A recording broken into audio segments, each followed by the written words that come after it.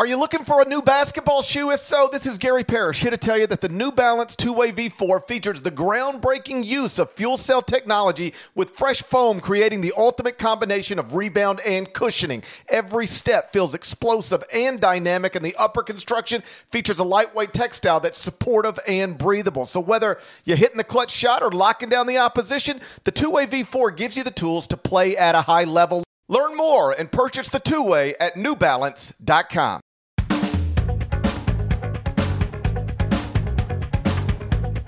Hey there, it's Gary Parrish. It's Friday, January 22nd, 2021. Welcome back to the CBS Sports Eye on College Basketball podcast, where we sometimes discuss camel fighting, dodo birds, and leaky black. Matt Norlander is here with me. In dead leg, I think we might need to revisit the word realistic. The definition is as follows: having or showing a sensible and practical idea of what can be achieved or expected. I bring this up because on Wednesday's podcast, I asked you if you believed Indiana had a realistic chance to win at Iowa on Thursday night. You said no. I said no. Just didn't seem like a sensible or practical idea of what can be achieved or expected, and for at least three reasons. One, Iowa is clearly better than Indiana in this season. Two, Iowa would have the best player on the court in the form of Luka Garza. And three, Iowa was inside Carver Hawkeye Arena, where it entered with a 9-0 record. Obviously, you know what happened next. Final score, Indiana, Iowa 69. Not nice. Roy J. Carver, famed industrialist, rolling over in his grave. Norlander, what was it like for you to watch an unrealistic thing become a reality late Thursday night? Merriam-Webster defines the word regret as sorrow aroused by circumstances beyond one's control or power to repair. Listen, that game was out of my control. It was out of your control. Of a conduct or an event giving rise to regret, undesirable, unwelcome. And as that game played out, and as it got into the second half, I thought, this is interesting. Look at this. Indiana getting a good win. Iowa's really going to take this loss. All right, you know what? This will be something good to talk about on the... Oh, wait a second. What did we say at the end of the last podcast? We said too much. Oh, did we go a little too far? Yeah. Did I have someone tweet at me a link to the definition of realistic? You bet your ass I did. Congrats, Indiana fans. Although you might be super conflicted this morning here because obviously you want your team to do well. Obviously a decent portion of you just love basking in self-loathing when Archie Miller doesn't perform as well as a coach as you'd like. You got a good win here. This is the kind of win that's going to get you into the NCAA tournament. Like I think the Hoosiers, some way, somehow, they're going to be in that NCAA tournament. It's because of a win like this. Are you suggesting that was a seed bump win? That was a seed. Well, they're not. Maybe it was. How about it? It was a vaulting win. They might not have been in prior to this game. Get the win. Now they're vaulted in. That's even better than a seed bump. Vault, launch it right there like a catapult, right over. Great job by Indiana. I gotta figure this is probably a top 5 win of the season, considering Iowa's a top 5 team in the metrics. It is a game on the road again, even though it's not a true road environment. It's still, so this is one of the 5 best wins I think anyone has had this season. And Indiana, it wasn't like they even squeaked it out. They got it done. They beat an Iowa team that I checked late last night. Hold on, I'll bring it up right now. Yes, Iowa's still 3rd at KenPom as we record this podcast here on Friday morning, and they win by 12. So a wonderful job. Clearly, that's the kind of game. If I speak to the Hawkeyes real quick, and you're right, I actually have in my notes Carver Hawkeyes rolling over in his nest, not his grave. He's rolling over in his nest. The defense there is obviously problematic for Iowa. That's the exact kind of game where whether you're an Iowa fan or just a bit of a skeptic of the Hawkeyes, you're like, this is why I don't know if I can take them to get to the Final Four. I still think they can get there. It was just a disappointing performance. What did you see on Thursday night, and what was your primary takeaway? Okay, let me tell you how I experienced this Indiana comeback. So obviously we have a new president now, and the country has been an interesting place to live in recent weeks. And a guy I went to high school with, who's like a genuinely good guy, but we see the world in completely different ways. In probably every election of our lives, I've voted one way and he has voted another. And so he reached out to me and he said, hey, listen, I I want to try to better understand. Like I keep hearing people say, you need to listen to other people, and I want to try to understand and would it be okay if I reached out to you, every once in a while to say, hey, well, what do you think about this? What do you think about that? And here's what I think about this. And what am I missing? And I thought it was like a sweet gesture. And so I said, sure, of course, I'd be happy to talk to you. You gotta love when Biden voters reach out to you like that, by the way. yeah. The roles are the roles are reversed. And I said, you know what? Of course, man. Anytime you were wondering why does GP think this way, or why do I think this way, and you want to bounce it off of me, I'm here. Of course, least I could do. Worst mistake of my life. It is like, and I've made a lot of mistakes in my life. You might be laying it on thick, although I don't know what you're about to say. So I've made a lot of mistakes. This is by far worst decision of my life. So I'm watching Indiana, Iowa, and trying to explain to this old high school buddy of mine why he's wrong about this and why he's wrong about that and why he's wrong about this other thing. And it is consuming. And I look up at one point and I'm like, what in the world is going on in this basketball game? Because Iowa was up 9 with less than 12 to play. The Hawkeyes went 11:52, 11 minutes and 52 seconds without a field goal. Amazing. This is the best offense in the country. And they went 11 minutes, like almost a full NBA quarter. Think about that. Like almost a full NBA quarter without a field goal. Indiana was down 53-44. With 12 minutes remaining. And then they go up 73-61 with 107 left. That's a 29-8 run in roughly 11 minutes that eventually resulted in a 12-point win. Indiana scored 50 points in the second half, shot 49.1% from the field for the game, 47.1% from three for the game. Iowa was 5 of 23 from three. And what you touched on is exactly what I wrote in Friday morning's Top 25 and 1. Like, is Iowa good enough to get to the Final Four? Yes, absolutely. Can you trust them? I don't know, because they are 90th in defensive efficiency. They allowed Indiana to score 50 points in the second half last night. We talked about Alabama earlier in the week and how the Crimson Tide can afford to go cold from three. They're going to take all these threes. Nearly 1 out of every 2 shots going to come from beyond the arc. And one of the points I made is that they can afford a cold shooting night and still win because they're so good defensively. Iowa cannot afford that against good teams. You cannot go 5 of 23 from three if you're Iowa against a quality opponent. By definition, basically anybody they would see at least from the second round on in the NCAA tournament. And why? Why can they not afford it? Because they cannot get stops. They couldn't get stops last season. They couldn't get stops last night. And it is the reason their 5-game winning streak is now snapped. The Big Ten is a league of big men in many ways, and our colleague David Cobb recently had a good post about this, or a story last week about just how many good bigs are in the league. And Trayce Jackson-Davis performed wonderfully, splendidly for the most part in this game, helping Indiana kind of tug them to a win. The Hoosiers had 4 players in double figures. Rob Phinisee, who I sometimes think unlocks Indiana's potential in terms of being, a top 6 level Big Ten team. He wound up with 18 points, hit a couple of big threes there, and was really solid on the defensive end. In fact, Indiana collectively, I don't know. They might have tapped into something that hopefully they can consistently do. For the IU fans listening, I'm sure they watched their team win this game and thought, holy crap, like if there's any way we can do this even 50% of the time on defense going forward, then yes, we're going to make the NCAA tournament. That's got to be super inspiring. But for Jackson-Davis, he, to me, continues to be a top 10 to 15 level player in America. It just hasn't gotten his style, in addition to Indiana just not consistently winning, leads to him maybe being perhaps a little bit overshadowed. But I just wanted to give him a brief little bit of love here on a night where, Garza, again, he just gets his. He had 28 points, shot 50% from the field, 12 boards, 3 assists, couple of blocks for Garza. He was good again. He's still to me, he's still in the number 1 spot for National Player of the Year at this point in the season. But Jackson-Davis, you could make a case with everything he's doing, should certainly be, in the conversation for second or third team All-American. And I know Indiana's success is going to probably dictate that to a degree, and there are great bigs in the league.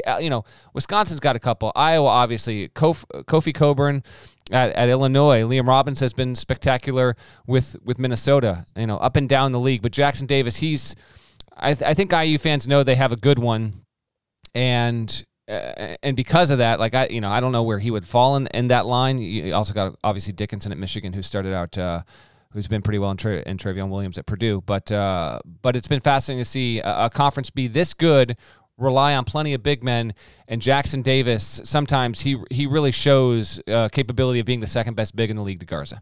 Yeah, like Indiana, with that win over Iowa, jumps from 55th up to 40th in the net. They're now 1-4 in quadrant 1 games, 4-2 in quadrant 2 games. So they're 5-6 in the first 2 quadrants with 0 losses outside of the first 2 quadrants. And in fairness to us, at the end of Wednesday's podcast, I did acknowledge, I said, listen, Indiana's not bad. Like they just don't win often enough, which is, I think, an accurate way to describe them. They entered that game at Iowa with an 8-6 record, 3-4 in the Big Ten, but they were still like top 35 at KenPom. Mm-hmm. So the computer numbers were still strong, even if the record was less than ideal. But even though we both neither of us thought they were going to win at Iowa, it is, if we're being honest, not the craziest thing in the world for them to win at Iowa. It is, according to the metrics, a quality basketball team with a record that doesn't necessarily reflect that. Agreed. My last note on this, and then we can swerve on our way if you want. Indiana, they're 9-6. It's yet to win 3 games in a row this season. Now, it's played a tough schedule. That's going to be hard to do. It actually never won 3 in a row last season once it got into league play. And this goes back to what we talked about with Miller's record in the Big Ten in general. This has just been something that the program has struggled with. I think this is probably going to wind up being the case, by the way. I think Indiana's probably destined to be a bubble team, but it's going to have enough good wins where it's going to get in. We'll probably debate their resume once we get to March.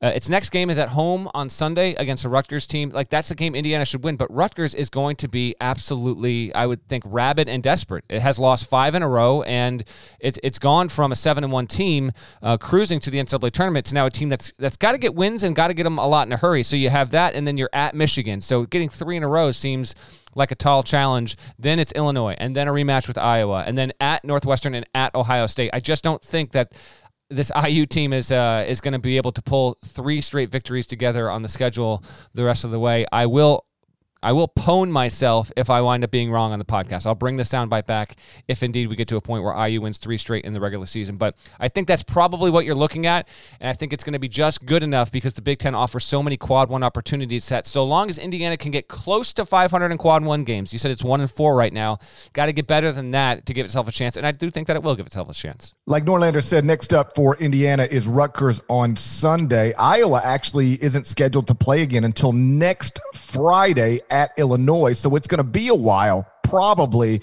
until Iowa has a chance to bounce back from this loss, and there's no guarantee they will bounce back from this loss. There's nothing simple about playing at Illinois. Norlander polled more than 40 coaches earlier this week about whether conference tournaments should be played this season in advance of the NCAA tournament. I'm going to let him tell you about it next, but first, check this out. The all-new Hyundai 2024 Santa Fe is equipped with everything you need to break free from the dull work week and embark on an adventurous weekend with your family.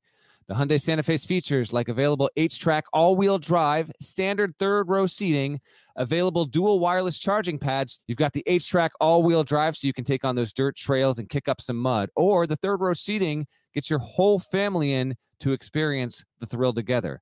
The dual wireless charging pads make sure that no one gets stuck in the great outdoors with a dead cell phone. Think about those adventurous activities you can do. Like me, taking a ski trip up with the family, maybe going on a camping expedition, anything and everything. Learn more about the all-new Hyundai Santa Fe at HyundaiUSA.com. Call 562-314-4603 for complete details. This episode is brought to you by Progressive Insurance. Whether you love true crime or comedy, celebrity interviews or news, you call the shots on what's in your podcast queue. And guess what?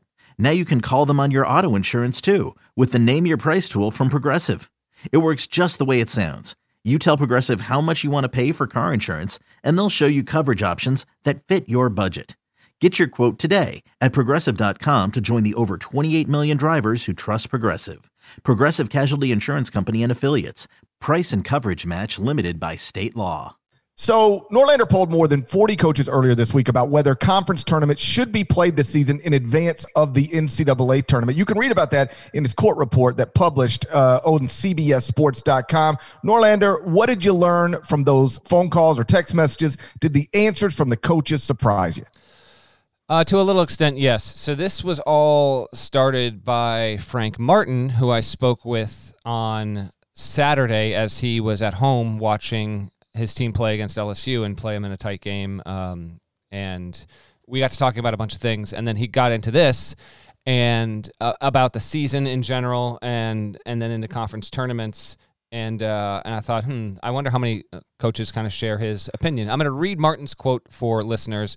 This is in the story. It'll be linked in the podcast description on whatever service you're listening to. He said, "I've never understood conference tournaments. After beating the living you-know-what out of each other for 2.5 months, I get why it's done, money.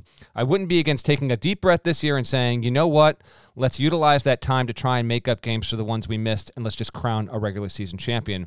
Martin also went on to say this, which I thought was very interesting. He said, "I think the biggest mistake we've made is we're trying to have a normal basketball season in an abnormal year. We should have never just had regular home and homes and travel to play these single games. We should have never done any of that stuff.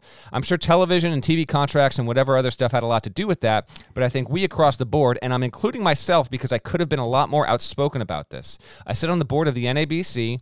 I'm involved in all kinds of meetings, and I was too passive because of so much being unknown. It's easy to reflect, but now that we're in it, it's my opinion that trying to play a normal season just doesn't make sense." So when Martin was telling me this on Saturday, I just couldn't help but wonder how many other coaches might be feeling the same way as Martin while acknowledging that he is a unique situation. As mentioned a couple of podcasts ago, Martin just got over COVID for the second time.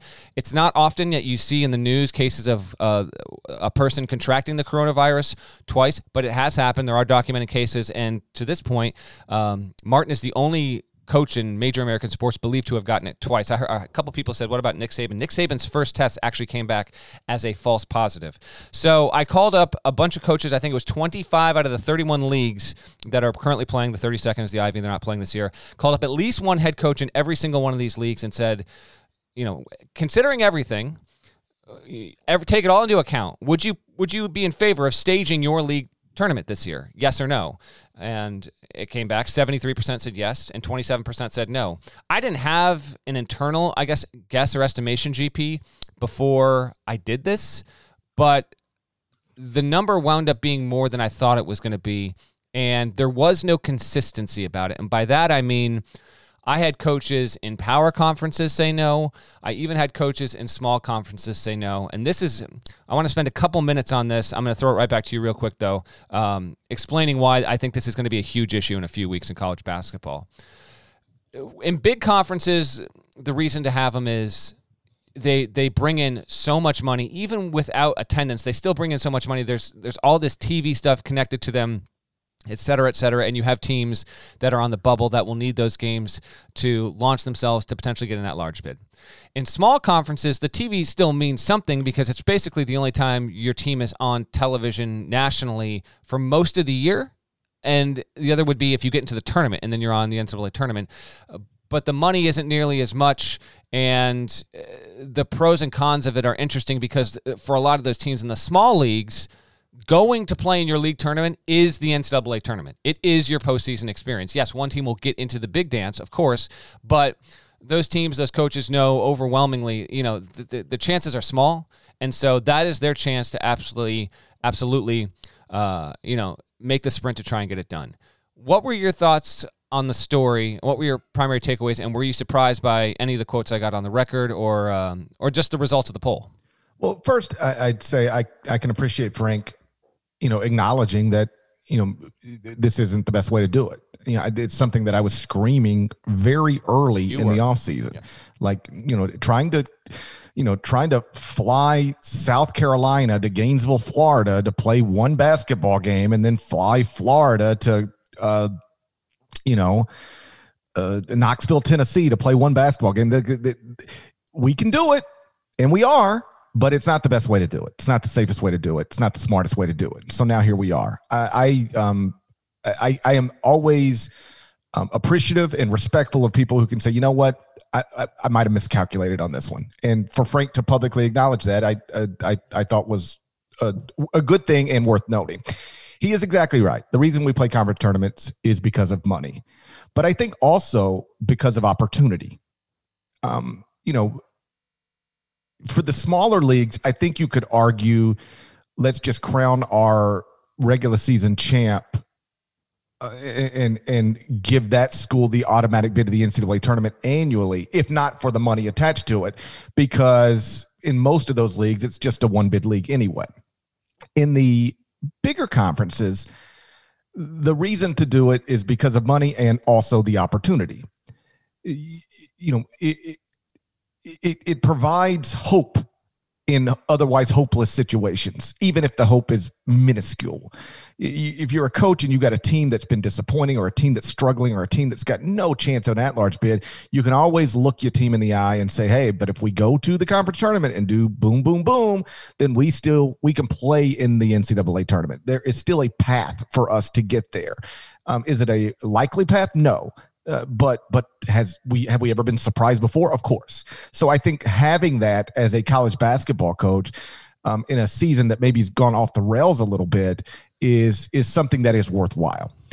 As it relates to the answers to your question, I would, and I don't know how it broke down. Maybe you'll be able to clarify this. I would assume it breaks down if the question is as simple as, do you think we should have conference tournaments this year? The coaches who clearly have NCAA tournament teams are probably like, nah, let's not play them. And the coaches who might need an automatic bid, I would assume are like, oh, yes, we need to play them. For instance, if you talk to two American Athletic Conference coaches, Kelvin Sampson might say, no, let's not even have a conference tournament. I'm in the NCAA tournament no matter what.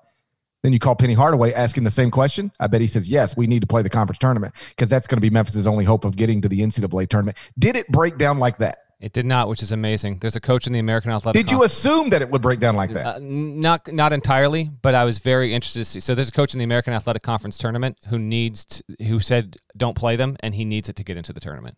So, and there were coaches. I mean, some of these coaches gave answers and quotes on background and not for attribution. So I won't give up the identities, but there's a coach of a top 15 team right now that's going to get in who said absolutely play the games. And there were other coaches that said that. But I had at least one coach in every major 7 conference, with the exception of the Big Ten. I asked 2 Big Ten coaches that said don't play conference tournaments.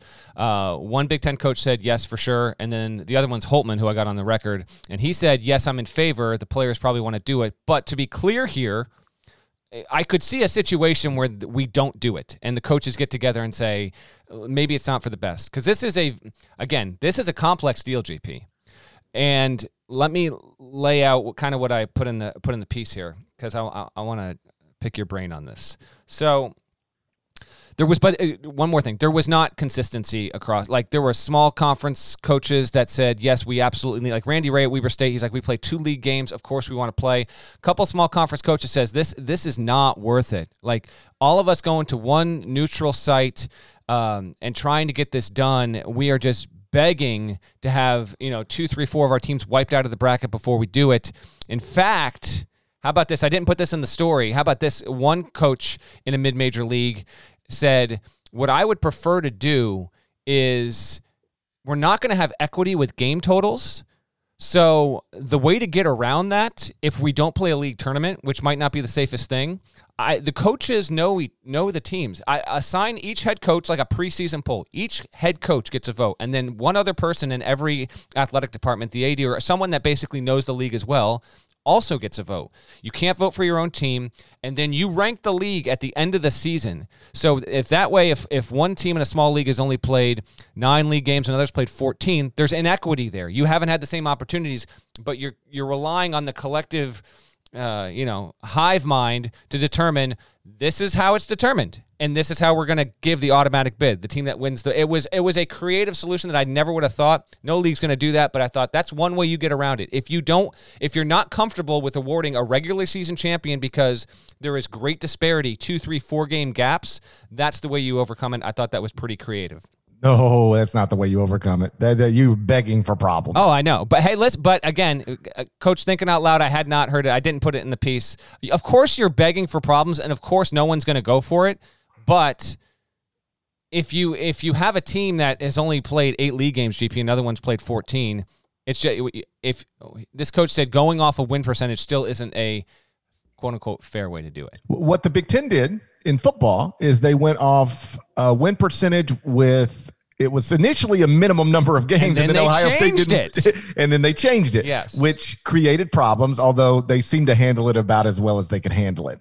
And it seemed pretty clear Ohio State was the best team in the Big Ten. Nobody was really arguing against that point.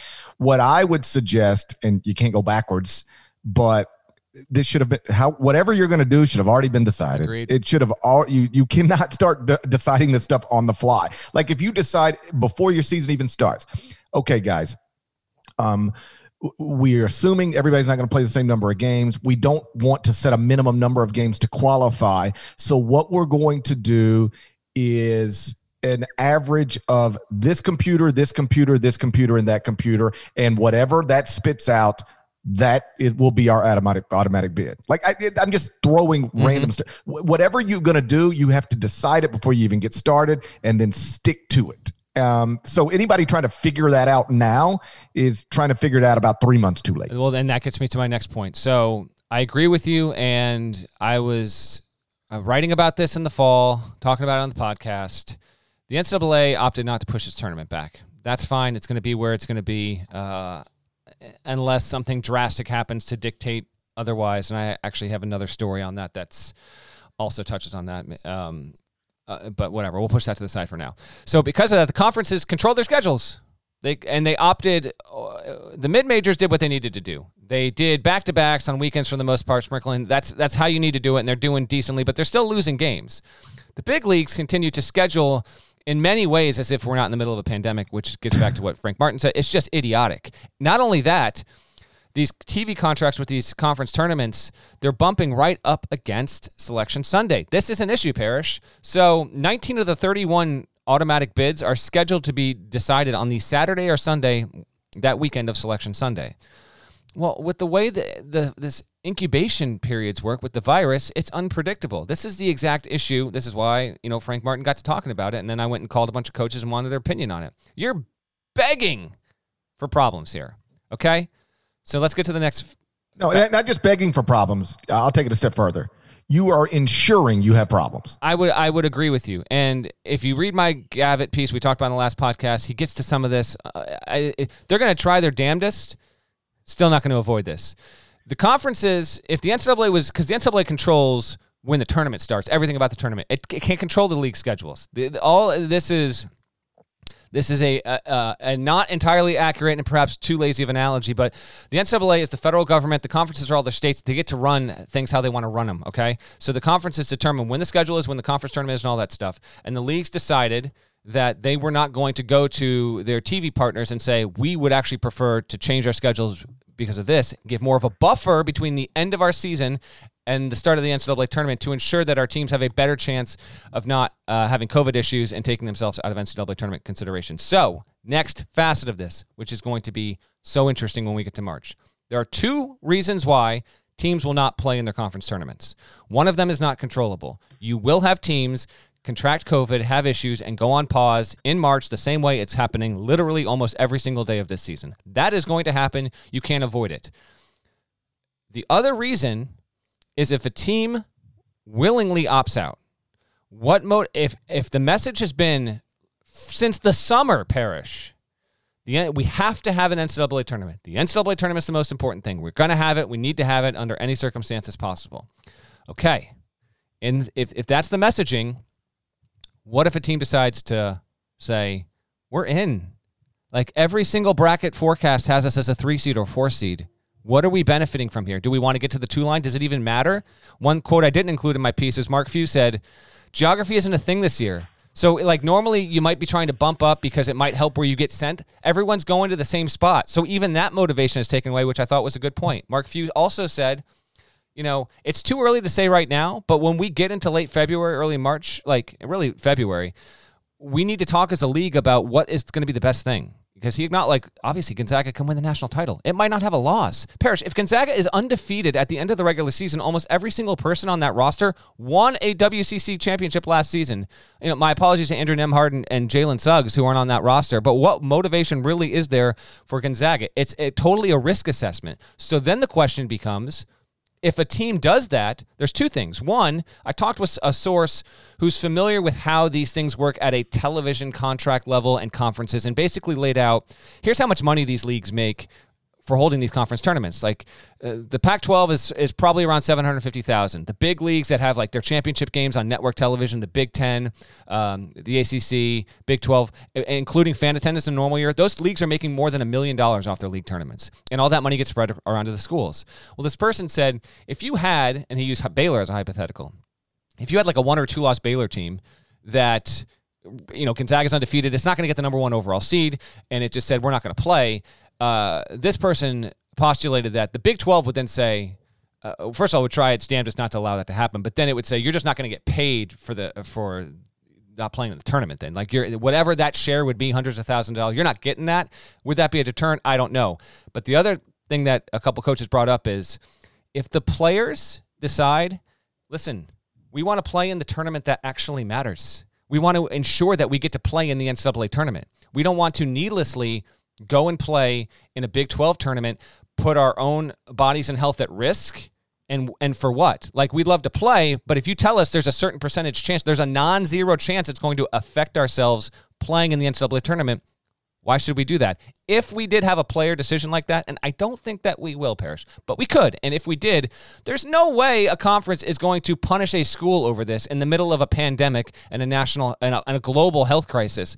It's a fascinating scenario, and it's why the conferences really lacked foresight. They should have thought about this in August, in September, and said, you know what, if March 14th is always going to be Selection Sunday, then our league championship is going to be no later than, say, March 7th, a week before, so that the thing can finish, everyone can test, they can get to Indianapolis, the tournament's going to start 3, 4, 5 days after Selection Sunday, and it best assures us that the 68 teams that are picked to be in the bracket are the 68 teams that are playing in the bracket. We'll wait and see on all of this. I know I'm going long here, but it's a huge deal. The last thing is, if the WCC decides to hold its league championship, Parrish, and then Gonzaga, which is obviously king of the castle 7 times over in that conference, says, no, we're good. Like Mark Few said, what if we just want to bubble up, head up to Indy, help our chances to make sure that we can get in there? Okay, what happens there with the selection committee, with the WCC? What if BYU's not good enough to be an at-large team? You kind of have a little bit of bid collusion there, where a conference can assure itself a second team. Like, can you have a league tournament and just not have teams in it that are going to make it? And then you give the other teams that aren't assured a chance to get in the at-large a better chance of getting into the tournament. It is a Pandora's box and a situation that I don't know if there's a good resolution to it, and I don't know what kind of power the selection committee really could enact over a league or over teams that decide to do this. Wait and see, because I think there's going to be some interesting decisions that are made in about 6 weeks from now. Okay, a lot of stuff going on here. Let me try to walk through it. First, I'd say this. You're exactly right. They should have, if they're going to have conference tournaments, had a buffer period in between the championship game of the conference tournament and Selection Sunday to ensure, even if they had an outbreak, they could test out of it, quarantine, and eventually be ready to play in their opening game in the NCAA tournament. That ship, as they say, has sailed. So now what? Honestly, the smartest thing to do is to not have conference tournaments. That's the smartest thing to do.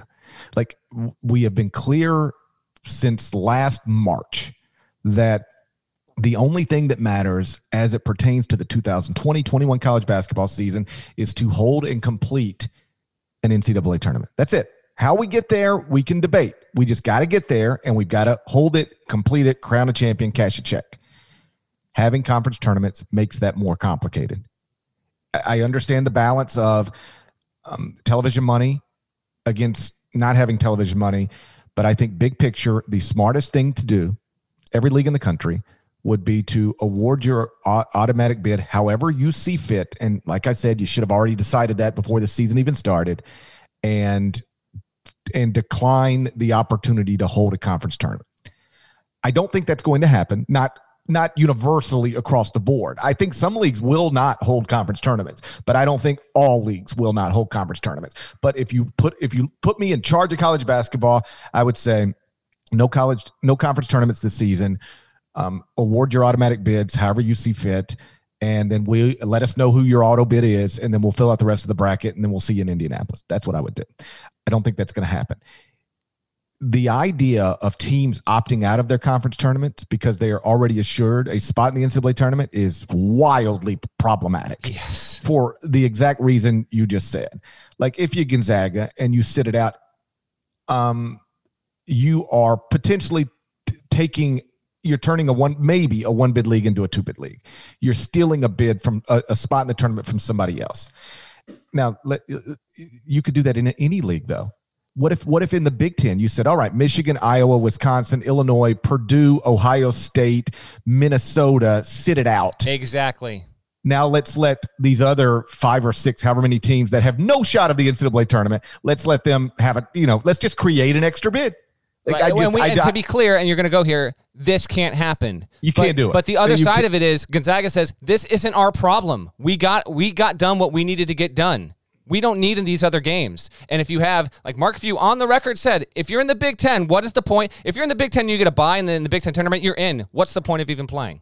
Right. No, listen, I know they can't, okay. When I say this can't happen, I don't mean it literally cannot happen. It can happen, because what would the West Coast Conference do to Gonzaga? What are you going to do to Gonzaga? If Mark Few just says, I'm not bringing my team, what are you going to do? You can't do anything. Sure. Well, we'll hold money. Okay, we got enough. We got enough money. No it's fine. We don't need your money. So it can happen. I'm just saying it can't happen. You can't do this. It's wildly problematic. And so I think ultimately the conference commissioners should be sitting down with their athletic directors and head coaches or Zooming with them right now. And ultimately you have to decide this has to break one of two ways. We are not having a conference tournament, or we are having a conference tournament with all of our conference members. No in between. Like, if we cannot get a universal agreement that we are all going to play in this event, for better or worse, then we're not going to hold the event. I don't think you can hold an event minus 1 team or 7 teams or anything in between. You either hold the conference tournament, do the best you can, or you scrap the conference tournament. In other words, West Coast Conference, if Gonzaga absolutely says we are not playing in the conference tournament, you can't have a conference tournament. That's what I believe. I would agree with you on this. I did have a couple of suggestions from coaches that said, in absence of the actually kind of going halfway to what you're saying here and saying, you don't play a conference tournament, but if it's like a Mountain West Conference, like Niko Medved, coach Colorado State, got a great win at Utah State. Game took forever to finish, by the way. I stayed up and watched that thing. Good win for Colorado State, winning over Utah State on Thursday night. And they're probably going to need their conference tournament to help assure them getting a bid. Like, they're definitely an at-large team right now, but he said, Niko Medved said, there's just, I don't see a need for this right now. I don't think this is smart. I don't think it's necessary. But what if you had the top 4 teams in the Mountain West? You just reduce the risk. So you have, 1 versus 4, 2 play 3, and you just add 1 or 2 more games. It's in effect a tournament, but more like a showcase, so that the league still, fulfills a potential television contract in many ways. And you're having the league play the best of the best within the conference to help just nudge it a bit further. It's sort of a go-between, a halfway measure, and I could see why that could work. Another coach in a... Isn't there? Let me stop you. Isn't there a league that did something similar to that recently? Or Conference USA at the tail end of its schedule wound up. Yeah, that's not what I mean. I mean, you don't automatically make your conference tournament. Like, only 4 teams out of the whole league make the tournament, and then you just play. Isn't there a league like that? Well, the Ivy only has 4 of the 8 go, and this year there you go. No, okay, there you go. And the NEC this year actually reduced its number from 8 down to 4, and that's actually that's caused some rancor within that league, because a lot of the team. But it's probably the smart thing to do. So, Parrish, what you're saying is correct, and And I think a majority of coaches I talked to said that they want to hold their league tournaments. But I will also say, I would say close to half of the ones that voted yes when we were talking about it said, oh, but I could see how this, like, either my opinion or the situation changes by, like, the first week of March. So, yes, like you're asking me right now, would I stage the tournament? My answer is yes. If my players want to play, my answer is yes. But we'll have to wait and see what happens there. And then the other thing, Parrish, is, and we can move on if you want from this, but the one thing like Holtman was talking about, and a few other a coach in the Big East was telling me, it's just, is it really worth the risk here? Are we going to actually go through this? Okay. Are we going to go through this? And then we're going to look up on the Wednesday of the week of the NCAA tournament, the day before the first four, and suddenly a 3 seed from that league, a 7 seed from that league, and an 11 seed from that league, they all are now on COVID pause. We've lost 3 out of the 68 teams. Well, let me ask you a question. Was it worth it to play these games? Why did we do this? Why did we opt to put ourselves in this situation? Well, the answer will obviously be no. We've already established it's not worth it. Okay, yeah. Here's my question. Baylor is a one-loss team. Baylor wins the Big 12 tournament. Obviously 1 seed. 3 players test positive on Selection Sunday. Do you really think Baylor's out of that tournament? Judging off of my conversation with Dan Gavitt, the NCAA is going to do everything in its power to make sure that it can tell teams to behave and move about in certain ways and with certain distances so that if that exact situation comes up, the Marion County health officials and the Baylor health officials and the NCAA health officials that are overseeing all of this stuff is going to try and make sure that it can say, we use contact tracing. These 3 players, they're out. They're not playing. But here's why we think with the measures we've put in place, the rest of the roster can be available. That's why when they travel, when Baylor goes from Waco to Indianapolis, it's not allowed to take off its mask when they're in together. They're not allowed to have a drink on the plane. They're not allowed to eat on the plane. They have to be at least 6 feet apart from each other. They're doing all of these things. When they meet, there's going to be tables set up with chairs specifically a certain number apart from all these people to make sure that if this happens, they can say, from a contact tracing standpoint, we think this is why it's still safe. That's not foolproof. No, okay. That's great from that point forward. I'm talking about but Baylor played a basketball game on Saturday. I don't know.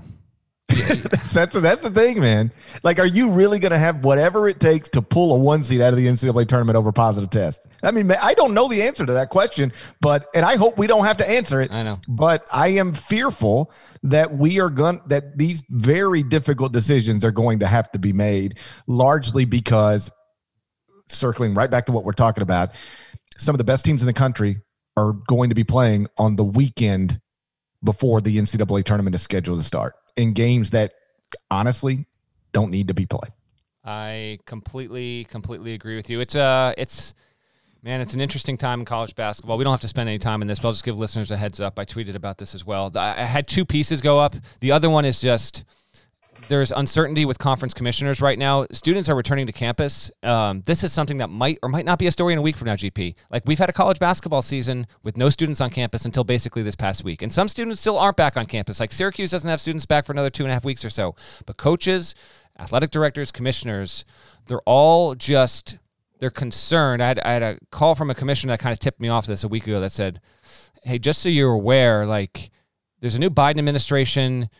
How is that going to cover COVID? Fortunately, the vaccines seem to be improving the situation, which is great. But if we have these students back on campus and we suddenly have like 7 teams in a league that go on pause because there's just everyday students on campus, what are we going to do there? What if the sport gets put on, a 2-week pause in February? Are we keeping the tournament scheduled as is? So that was the other story I did. And I don't think that's going to happen.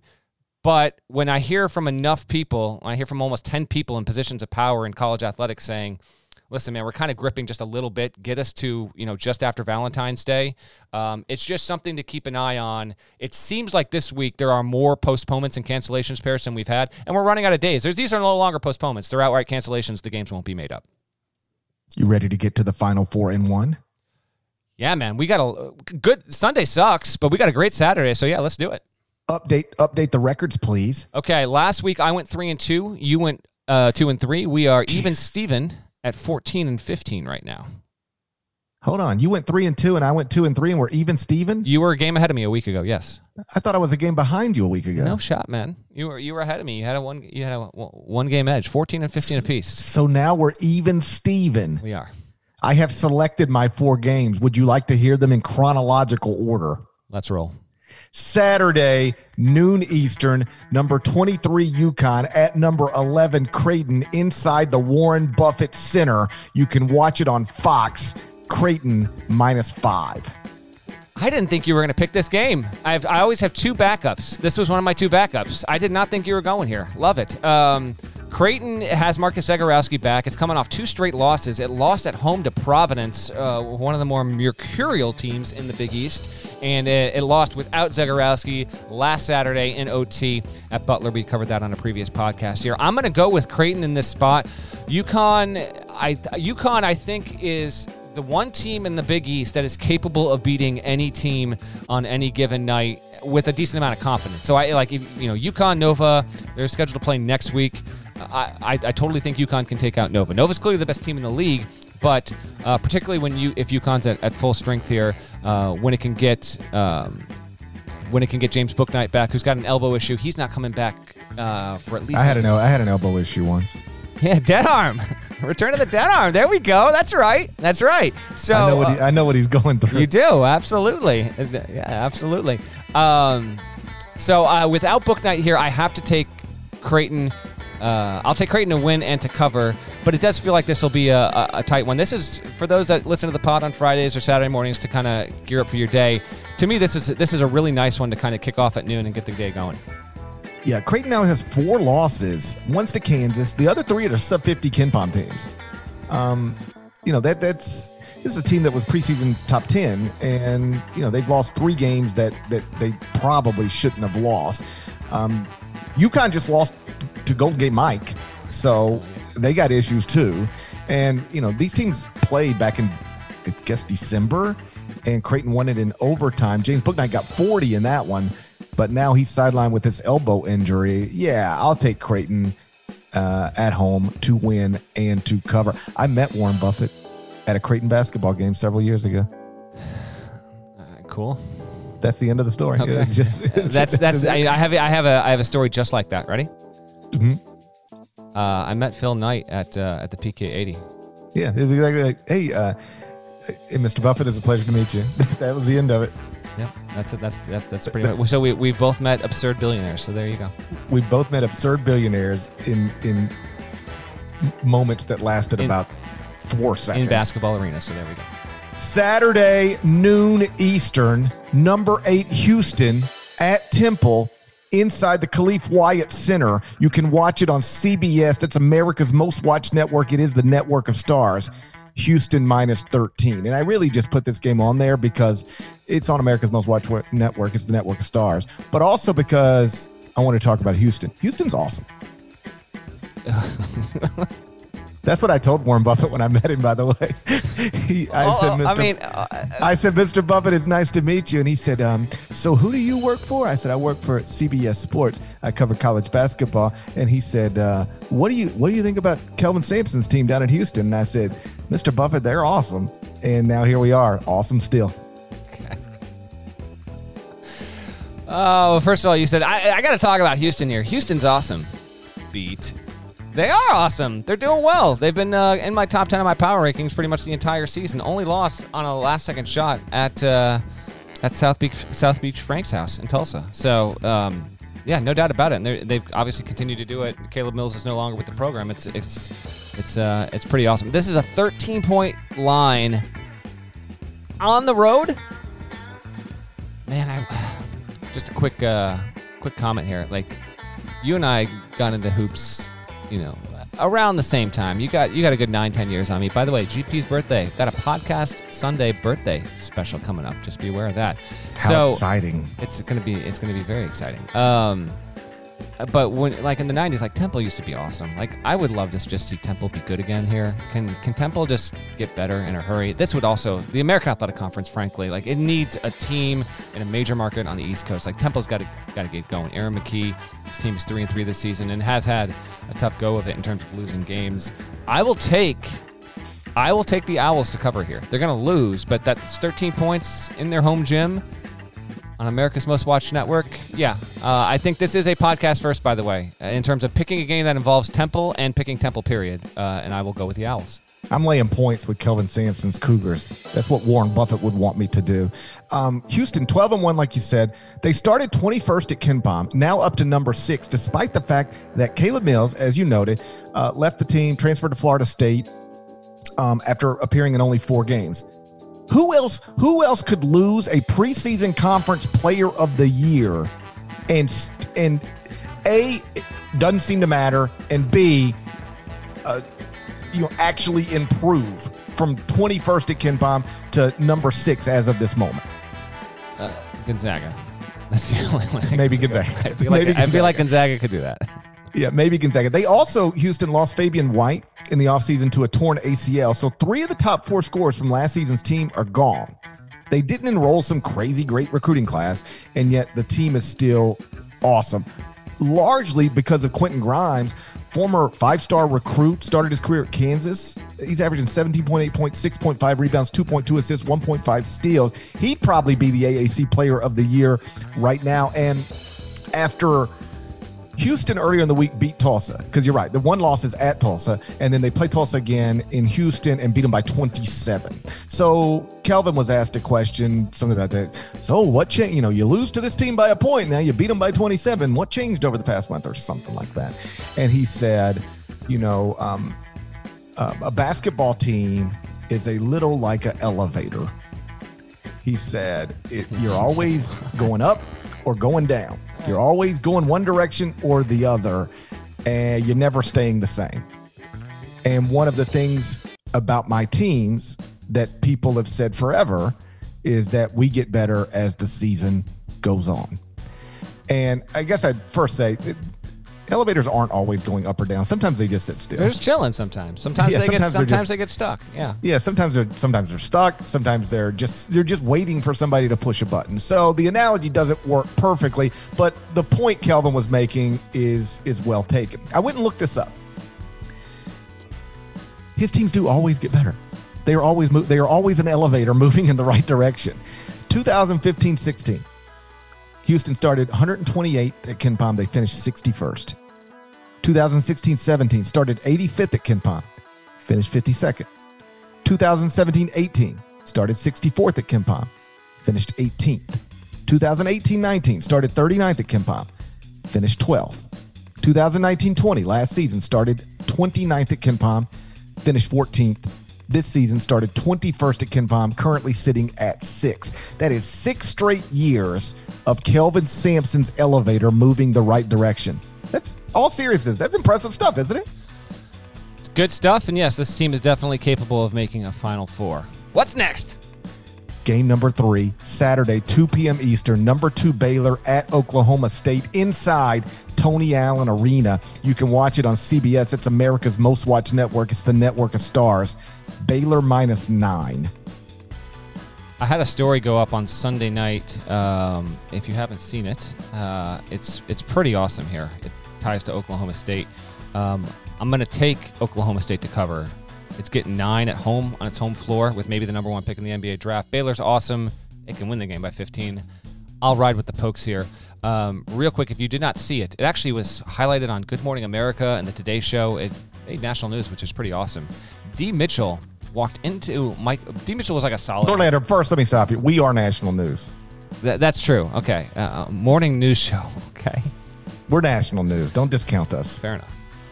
D. Mitchell was like a solid high school basketball player, but he's enrolled at Oklahoma State as an everyday student. He walked into Mike Boynton's office in the fall of 2018, said, I want to try out for the team, et cetera, et cetera. And Boynton says, all right, if an opportunity comes, I'll let you know. Thanks for coming and meeting me, et cetera, et cetera. Wonderful meeting, but nothing happens. A couple months later, 3 players get kicked off of Oklahoma State's team. And you may or may not remember this. I actually had forgotten about this until I talked with Boynton about it on Sunday. Like, Oklahoma State had tryouts for the basketball team in the middle of the season. Incredible. So, D. Mitchell goes to the tryouts. He makes the team as a walk-on. Winds up actually, like, being a hell of a practice player. Gets into a game against Texas Tech the year Texas Tech makes the title game and hits a 3 late to send the game to OT or whatever. There was another time where Oklahoma State basically had 7 healthy players, and Mitchell wound up starting and playing, respectably well. So he continued to be a walk-on, but Boynton said this kid is no joke. Like, he's one of the 5 hardest, most consistent workers I've ever been around in basketball, which is saying something. Mitchell goes to the same office this past fall. Boynton's sitting there and says, "Coach, this is really hard for me, but I can't play hoops anymore, I don't think. My mom lost her job because of the pandemic. There are bills to pay. I'm paying my way through school, and I just don't think I'm going to have the time here. Like, I got to take a job." And Boynton said, "Listen, you can be around our team as much as you need to be. So I understand what you're saying here, but you're not leaving the program because of this. So do what you got to do." He winds up taking a job that pays $12 an hour, working 40 hours a week at Walmart, stocking the produce in the Walmart at the local Walmart in Stillwater. And he only got to 3 games so far this season, but would still get up at 6 a.m. and do workouts multiple times, 5 times a week, either before he would have class or before he would have to get into Walmart at 8 in the morning and start his shift. And his shifts are 8, 9, 10 hours.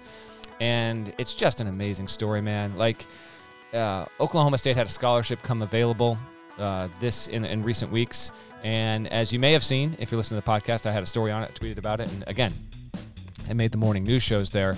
Boynton surprised him at Walmart with a scholarship for the remainder of his college career there. His teammates were on a Zoom meeting. It was on one of his work shifts. His manager knew, and these walk on a scholarship stories are awesome. But there was something particularly distinct and unique about D. Mitchell working hard to make this happen. And he is a player that actually he had no idea it was coming. They had his mom on the phone ready to tell her, and it was just a killer story, man. That is wonderful, wonderful, wonderful stuff. So if you haven't seen it, go ahead and search D. Mitchell, CBSSports.com. The story will come up. It's fantastic. I will take the Cowboys to cover against the Bears. I thought it was awesome. And you're right, different than, we see a lot of these now. Hey, let's surprise the walk-on with a scholarship. But surprise the walk-on with a scholarship after the walk-on had to essentially quit the team to work at Walmart 40 hours a week while also being a full-time student because his mother lost a job in the pandemic is a different deal altogether. And it was a sweet moment. I'm still a sucker for people crying tears of joy. I thought that was great. And what an awesome gesture by Mike, because every college basketball coach I've ever talked to talks about changing young people's lives and, impacting their lives and changing their lives. And I don't know if it's always true in every instance. Here's an example. You actually changed somebody's life. Mm-hmm. You didn't have to do it. You will, from a on-court basketball perspective, you'll gain nothing from this. You're just changing somebody's life. You're just using something that you have access to actually change a young man's life, to change a young man's mother's life, to allow him to leave college with less debt than he's going to leave with, than he otherwise would leave with. What an awesome thing. There's going to be coaches who win more games this season than Mike. There's going to be coaches who, hold more trophies than Mike. I don't know that any coach in America is going to have a bigger impact on an individual's actual life than the impact Mike has on this young man's life. Awesome gesture, awesome story. That said, you picking against Baylor is disrespectful. It's disrespectful to Scott Drew. It's disrespectful to Kelly Drew. It's disrespectful to McKenzie and the boys Peyton and Brody Brew. Disrespectful to Homer.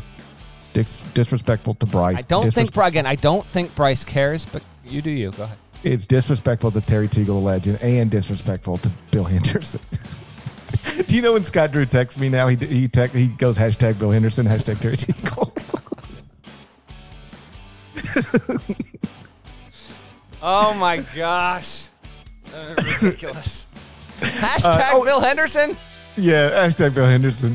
Bill Henderson went to multiple Final Fours. Amazing. People don't understand what Bill Henderson did for the Baylor basketball program. We didn't talk about Baylor earlier in the week, after the win over Kansas.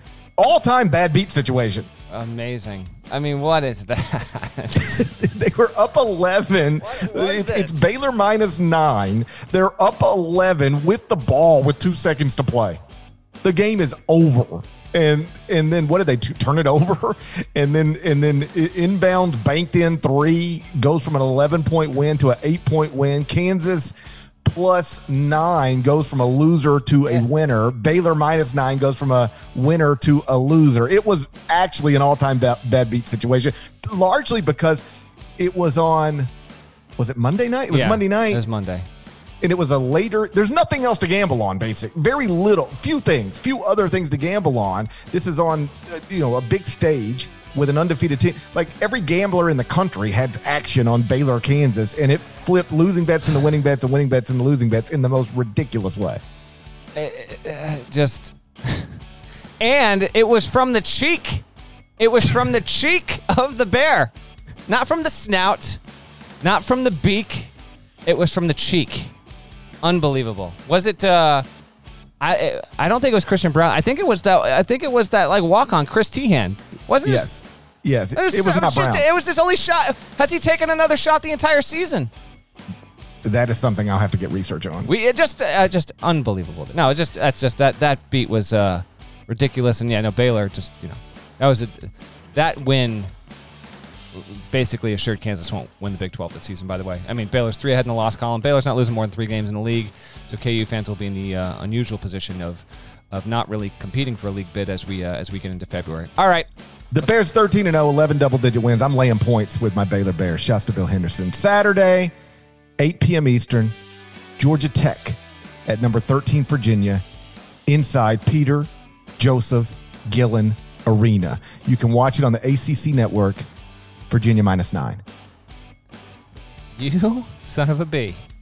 You got me scrambling now. This is my other game. I didn't think there's any shot you were picking either of these games. This game is being played inside Peter Joseph Gillen Arena. I'm not passing up that opportunity. Hey, listen, all I want out of this game is Pastner on that sideline in that protective gear. Is he still rocking the face mask? Not like the face mask, but the face shield? I think he is. Last I saw. He better be. Georgia Tech, man, it's won 5 in a row, 3-1 in the league, coming off a beatdown at Clemson. This one's going to be a little more difficult here. How many points did you say it was? Virginia -9. Hey. I will take. Yeah, I'm going to take Virginia to cover here. I will take the Wahoos. My instinct tells me to take Georgia Tech, which is why I'm just pulling a Costanza, and I'm doing the opposite here. So I will go with Virginia to get this win, and in the process, just reaffirm that it's at top of the ACC. If it wins here, it'll be 6-0. It'll be clear of everyone else in the league. Virginia's the only team without a loss in ACC play right now. Georgia Tech 7-1 since starting the season 0-2, and the lone loss in that stretch is a loss at Florida State. Georgia Tech just beat Clemson by 18. They also got a win over North Carolina, also got a win over Kentucky, but everybody's got to win over Kentucky. No big deal. Jose Alvarado, he's going for at least 24 points in 4 of Georgia Tech's 10 games this season, done it twice in the past 4 games. Virginia actually hasn't played since last Saturday when it just destroyed Clemson. I'm going to take Georgia Tech plus the points. Georgia Tech +9 is the official play on this side. All right, my game, before I get to it, for those listening here on Friday, no, we're not going to pick it, don't worry. But there is one really good game. Michigan plays at Purdue at 7 o'clock on Friday night on Fox Sports 1. That might wind up being the best game of the weekend. We'll see how this all goes.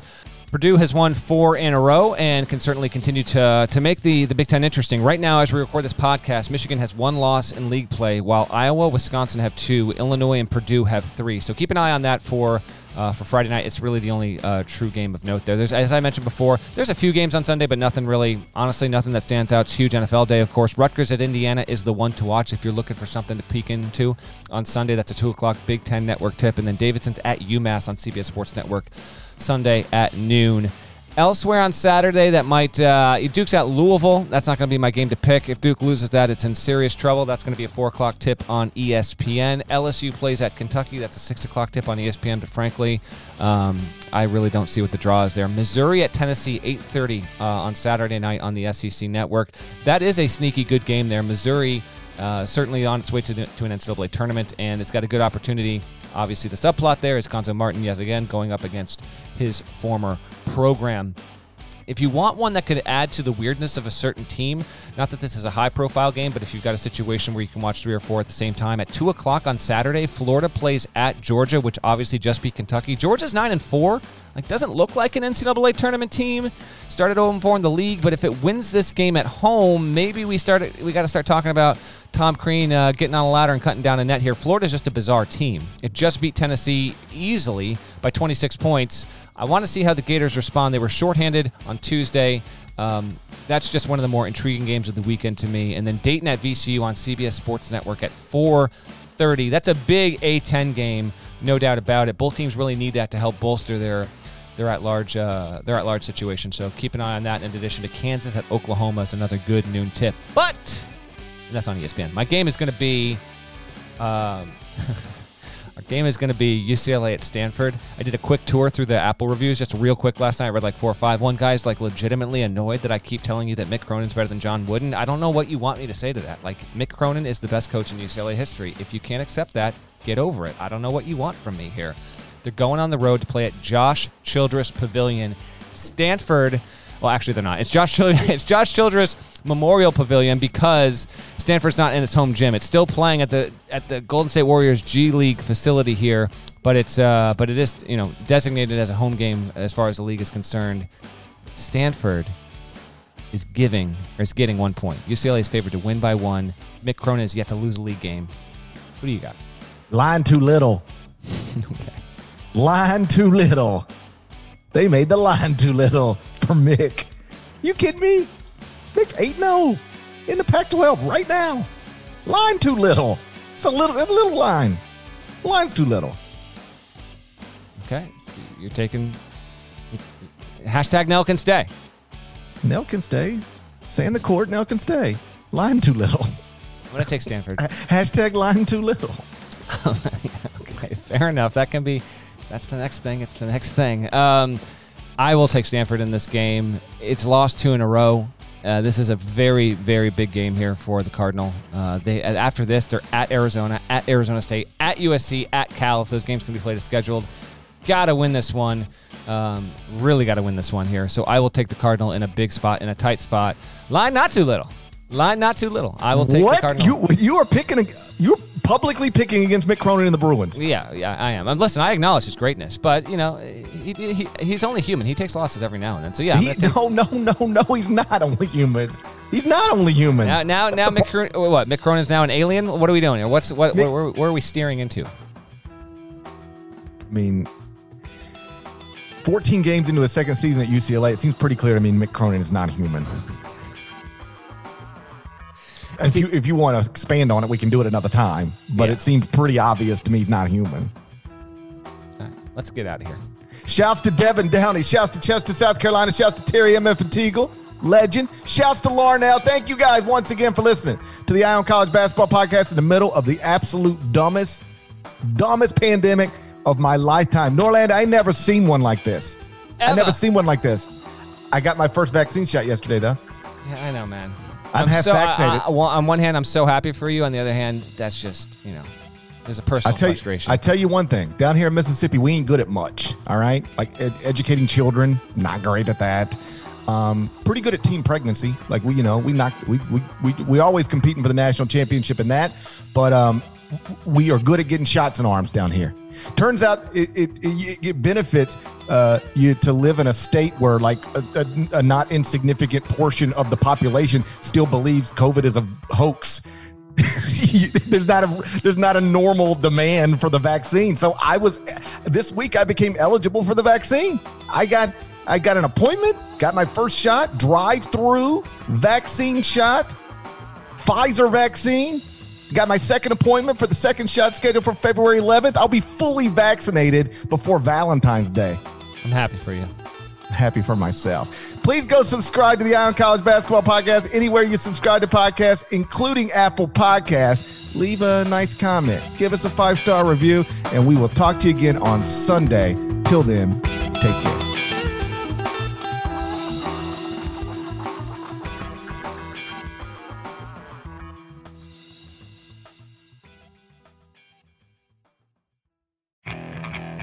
Okay, picture this. It's Friday afternoon when a thought hits you. I can waste another weekend doing the same old whatever, or I can conquer it. I can hop into my all-new Hyundai Santa Fe and hit the road. Any road. The steeper, the better. Because my all-new Santa Fe is available with H-Track all-wheel drive, so I can hit the trail without a worry in the world. Heck, with 3 rows and best-in-class rear cargo space, I can pack the whole family in with all our gear. We've got available dual wireless charging for our phones, so we'll never lose touch with civilization, and we won't lose touch with the primordial power of Mother Earth. So which is it? Waste the weekend or do something a little more epic? And conquer it in the all-new Hyundai Santa Fe. Visit HyundaiUSA.com or call 562-314-4603 for more details. Hyundai, there's joy in every journey.